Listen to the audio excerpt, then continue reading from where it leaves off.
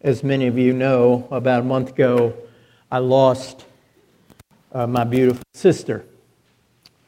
And on top of the sadness, these feelings that we call grief contain disappointment, and maybe disillusionment might be a word that we feel towards the future.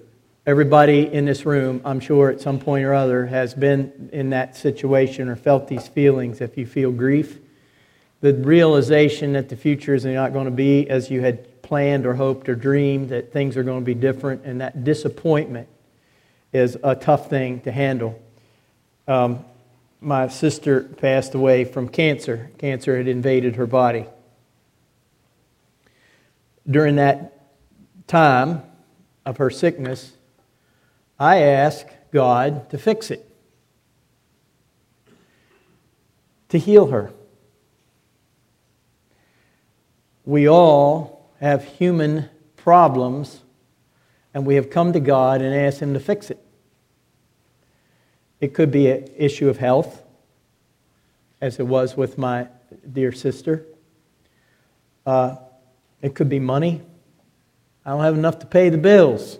Lord, you need to fix this. It could be you missed your airline's flight. It could be anything at all where, as a human being, you run into a problem. Maybe the weather presents a problem. You have all these plans or these dreams. I planted a garden and now it dried out and my vegetables are dying. Please fix it. Send some rain. This is a typical prayer, and I think all of us, every human being has prayed this prayer, asking God to fix some problem that they have. If it's not a problem, it might be a person.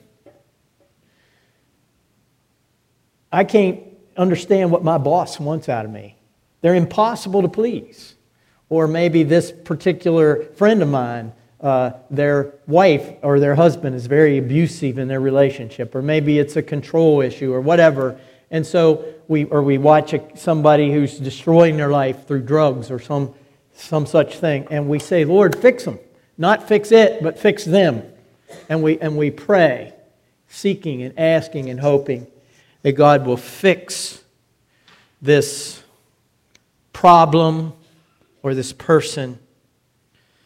And sometimes He answers that prayer in a most gracious way.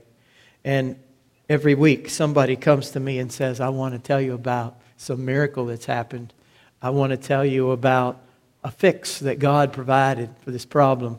But I would say also every week I talk to someone who's struggling, because it seems as if, as in the case with my sister, God is choosing not to fix this problem, at least according to my human tradition or my human definition of fixing. And so we have this prayer asking God to fix it based on the logic that I would fix it if I was God. So that's why I feel free to ask Him to do it, because I know if I were sitting in His chair, I'd surely fix it. I'd heal this lady of her cancer. We think God should because we would. It's logic. Nothing wrong with it in and of itself. I suppose it's impossible for me as a human being to think differently than that until or unless it dawns on me somehow or other that I am not God in a miniaturized version. And God is not David times 10. So we don't necessarily think alike. It would be wonderful if we did. And when I ask Him to fix something, because I know I would fix it, if He fixes it, I give Him a high five. If He doesn't fix it, I may give Him an angry scowl. Why didn't you help me? Why didn't you answer this prayer? Why didn't you fix this person? And we may get disillusioned, we may get angry, we may get hurt, and so forth, because we're thinking with this logic that says, God should do this because I would do it if I were in His place. If I had the power, if I had the opportunity, I'd surely fix this problem. I'd take this guy out of the picture. He's a problem. I would, we look at the Ukrainian-Russian situation. If I were God, you wouldn't want to be Putin. You just wouldn't want to be. You just wouldn't want to be him. Okay. Perhaps God would do things the way we would do. Perhaps God would do what we would do, and He would fix exactly what we asked Him to fix if His thoughts mirrored our thoughts. The Bible tells us, and this is part of the reason He gave us this book, so we can understand this, that His thoughts do not mirror our thoughts. And that He's not us times 10. I want to get to Jesus and Jerusalem and the palm trees, but I need to start here for a moment because this idea that the Lord just seemed to place on my mind has just kind of grown, and I just need to weave it into this story. But I have to start off with this reminder that the reason God doesn't fix things as we would fix them is because He's in a different dimension. He does not see things. God operates in a different dimension. And that's, again, part of the reason that He gave us this book, to explain that to us.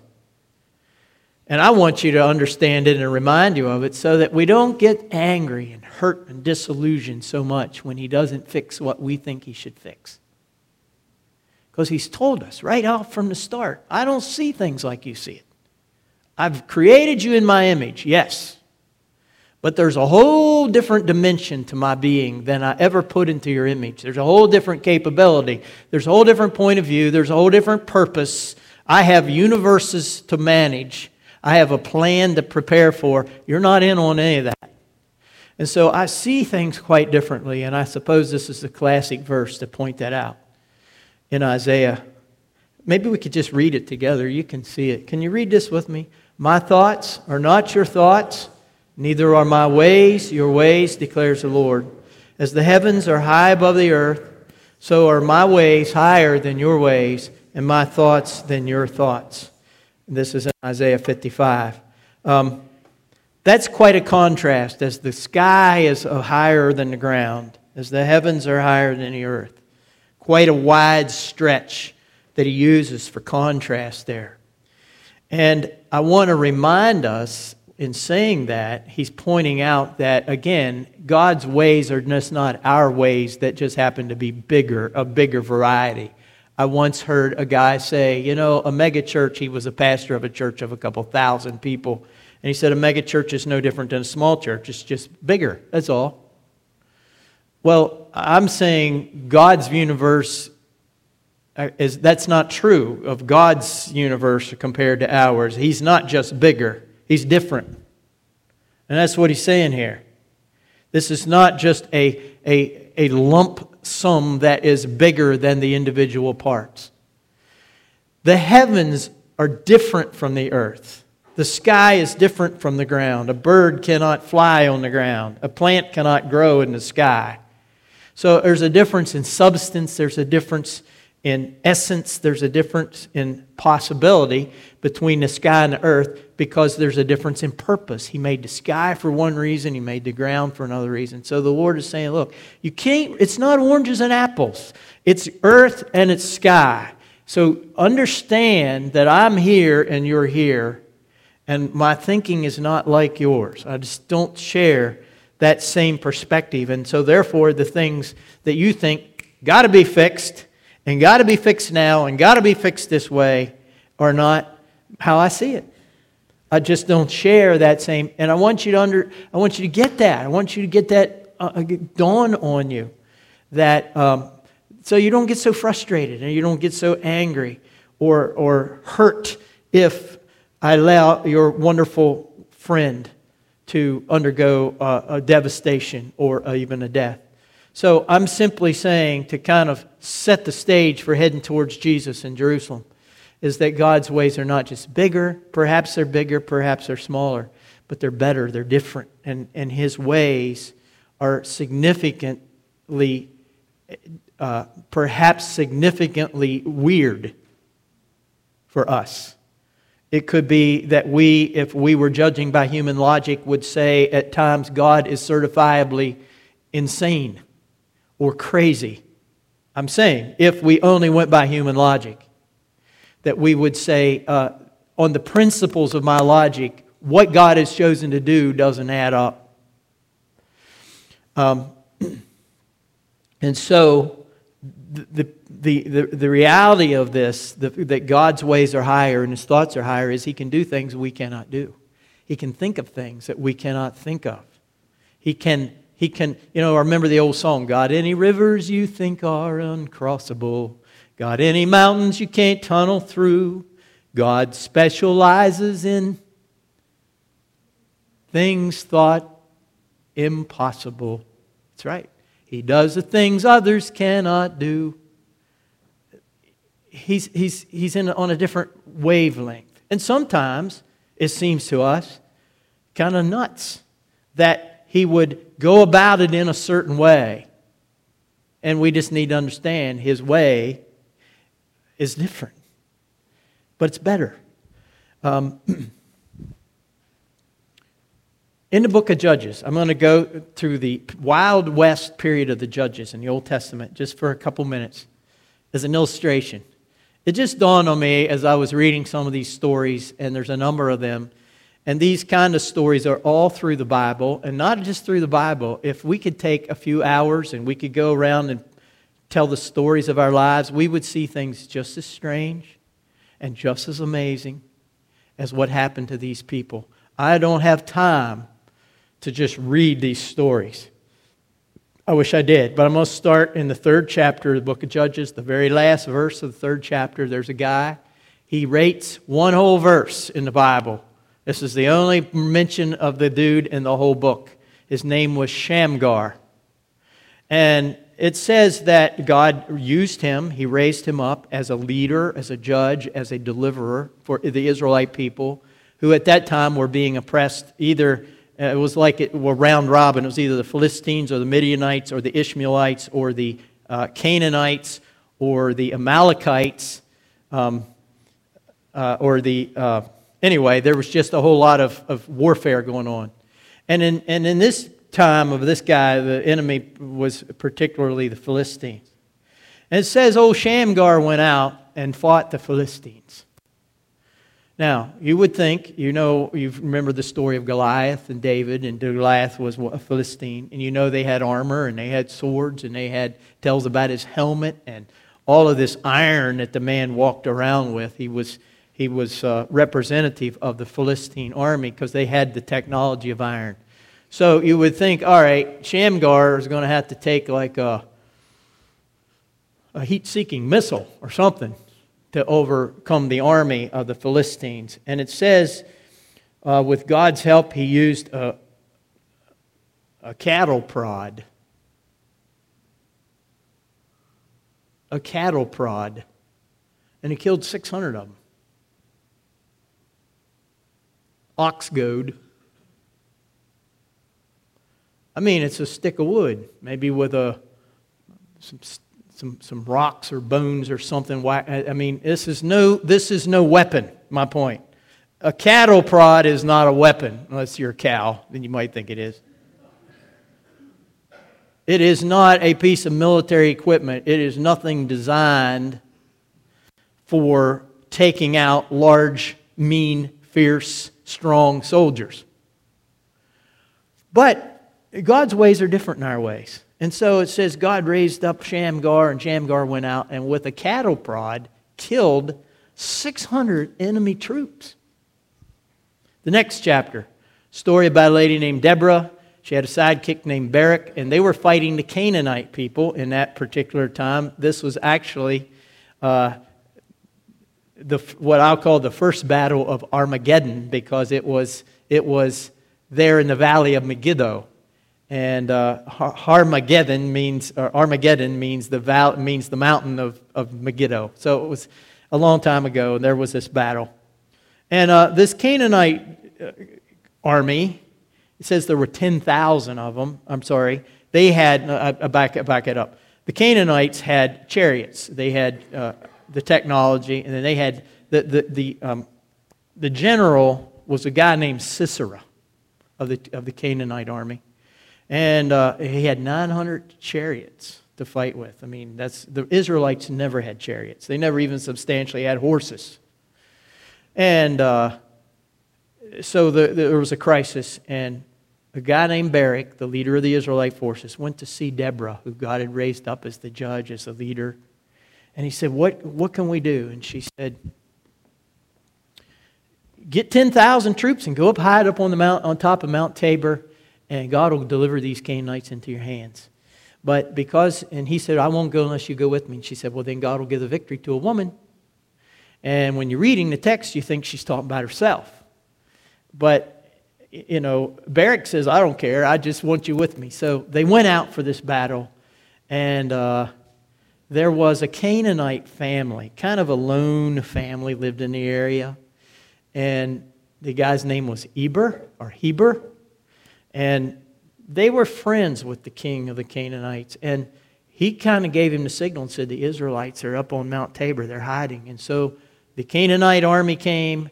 The Israelites came rushing down the mountain, and there was a battle. And it was a lot of confusion, But once they got on the level territory, the Canaanites had the advantage with the chariots. However, it didn't go too well. The Canaanites were getting slaughtered. And the enemy's general, a guy named Sisera, decides to regroup, and he takes off. He retreats. He's got a chest full of medals. He's got 900 war chariots under his command. This is his native territory. He's got a lot going for him. And he comes to this tent where Heber and his family live. He's so tired. He's just desperate. And Heber's wife comes to the door, and Sisera says, I'm exhausted. Can I get a drink? She invites him in, and he says, I'm so exhausted. Could I just take a nap? Would you stand at the door, and if anybody comes along looking for me, just say, nobody here. She said, yeah, I'll be glad to. She gives him a drink. He lays down to take a nap. And it says, while he's sleeping, that Heber's wife, her name was Yael. Yael went, they lived in tents, so they had pegs to fasten down the corners of the tent. And this is just a hammer, a mallet. And she just snuck up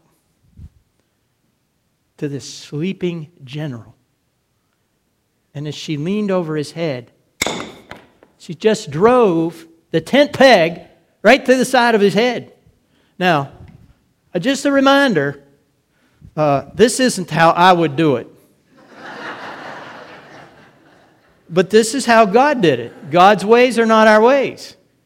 And a woman, as Deborah had said, got the credit for the battle. And it says in the next chapter, chapter 5, that they came in, and the Israelite army came along looking for him. And Heber's wife stood at the door and said, he's in here, you can come in to see him. And so they come in here, like SWAT team, because they knew that the enemy general, and he's lying dead with his head nailed to the floor. Who would dream? Who would think you would go about it that way? I mean, how could it be possible that you would take on the leader, the planner, the organizer of this vast army with a lady with a hammer and a wooden stake? But that's how it happened. There's another story in chapter 7, the story of Gideon. You're familiar with that. It specifically says that they had no swords when these 300 men went after this host of Midianites, that soldiers that were camped. They had in their left hand a pitcher. In the right hand they had a trumpet. And the left hand had a pitcher over a torch. Now, if you've got a torch in your one hand and a trumpet in the other hand, you don't have any sword. You don't have any hand to use a sword. In fact, the beginning chapter 8, some of the Israelites came to Gideon and really, it says, roughly criticized him. Because they said, we're spoiling for a fight. And we've got swords and we could fight those Midianites. And you go out there with a bunch of pitchers and trumpets and you scare them off before we even get to... But that's what happened. Gideon didn't have a sword, but he jumped up and with his pitcher and his trumpet and he said, the sword of the Lord! And boom, they took off. Because God's ways are different and higher and just strange. As I said, it seems crazy. Chapter 9, there's a story about Gideon's son. His name was Abimelech, and he's got a gang of cutthroats around him, and he's just terrorizing the countryside. And he goes to one town and he burns it, and he goes to another town, And the citizens run up into the guard tower, and Abimelech comes up and he's going to burn them out. And he's dragging brush up against the tower because he's going to set this whole thing on fire. He has a wicked heart. He's going to set this thing on fire and burn these people alive. And it says an elderly lady who's way up there in the tower somehow came up with a grinding stone. I don't know. It couldn't probably be this big around. She couldn't lift it. But a stone that was used in their grinding mills. And at random, she throws it down. And it cracks Abimelech's head. He got stoned, you know. It took him out. My point, there's many stories like that. The point is, when it comes to God,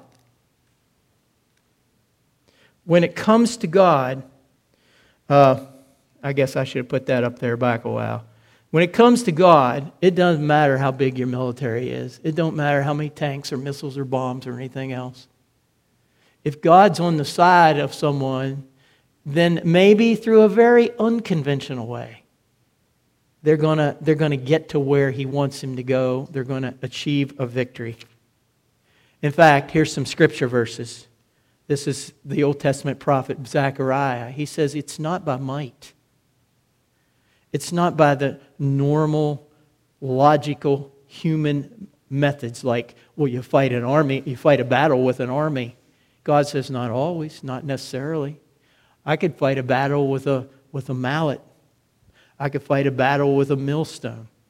I could fight a battle with all kinds of things that you would have never thought about because it is my spirit. In fact, he says, what do you got in front of you, Zerubbabel? You got a mountain? Well, I'll tell you what. We could just flatten the mountain, and then you wouldn't even have the problem. God has no limit. He specializes in things thought impossible. Here's the New Testament version. Paul says, look, we're in the world. We live in Greencastle. But we do not, as believers, feel that all our battles have to be fought the way of the worldly wisdom, the way which worldly wisdom would tell us it have to be fought. We can demolish strongholds through divine power, not through armaments, for example. And I'm just using the stories in the Old Testament as a type of example. I'm not talking about military. That's not my point. Although I did want to just stop and say this in passing, that God says someday you think that's strange that a tent peg would outmaneuver a chariot and a spear and a bow. Someday, everybody's heart is going to catch the vision that I have, the Lord says, so much that they'll take their guns and melt them down and make garden hose out of them because they can accomplish more with that. And everybody will see it someday. And it'll be wonderful. But that's in the future. And they're not going to study war anymore, as the old Negro spiritual song says. Now, we come to this story where the Lord Jesus comes riding into Jerusalem. And what you have there, as I have in your sermon notes, is a clash of priorities and principles and purposes. You have, the Jews had a culture of religion. They wanted to have their ceremonies and they wanted to have their sacrifices. Jesus wasn't interested in the culture of religion. He wanted to bring God's presence and God's power into every human heart. Sacrifices or no sacrifices, temple or no temple. He didn't need any of that. It could be used, it had been used, but it wasn't the heart of God's way. Because the Jewish leaders were hostile to Him, then this thing became a showdown. And so on the one side you have this tradition, backed up, by the way, with military. Because the Romans were there. Josephus, the Jewish historian, says, one of these legions, and the Bible says there was a legion of soldiers there. One of these legions was 5,000 fighting men and 5,000 support personnel. So 10,000 soldiers in the fortress that's there in the Temple of Jerusalem. That's a lot of firepower. And then you have this man coming down the mountain, a one-float parade. I mean, when you think about it, just the image of you have the Jewish leaders backed up by the Roman military, and then you have this This one guy on a donkey. And kids are dancing around, and it just reminds me of kind of maybe singing some folk songs, and everybody's just thrilled. This figure comes riding in on a donkey, and it's just incredible. What could he do? I mean, it's like a cattle prod against the whole army of Philistines. What could that do? Couldn't accomplish anything. It's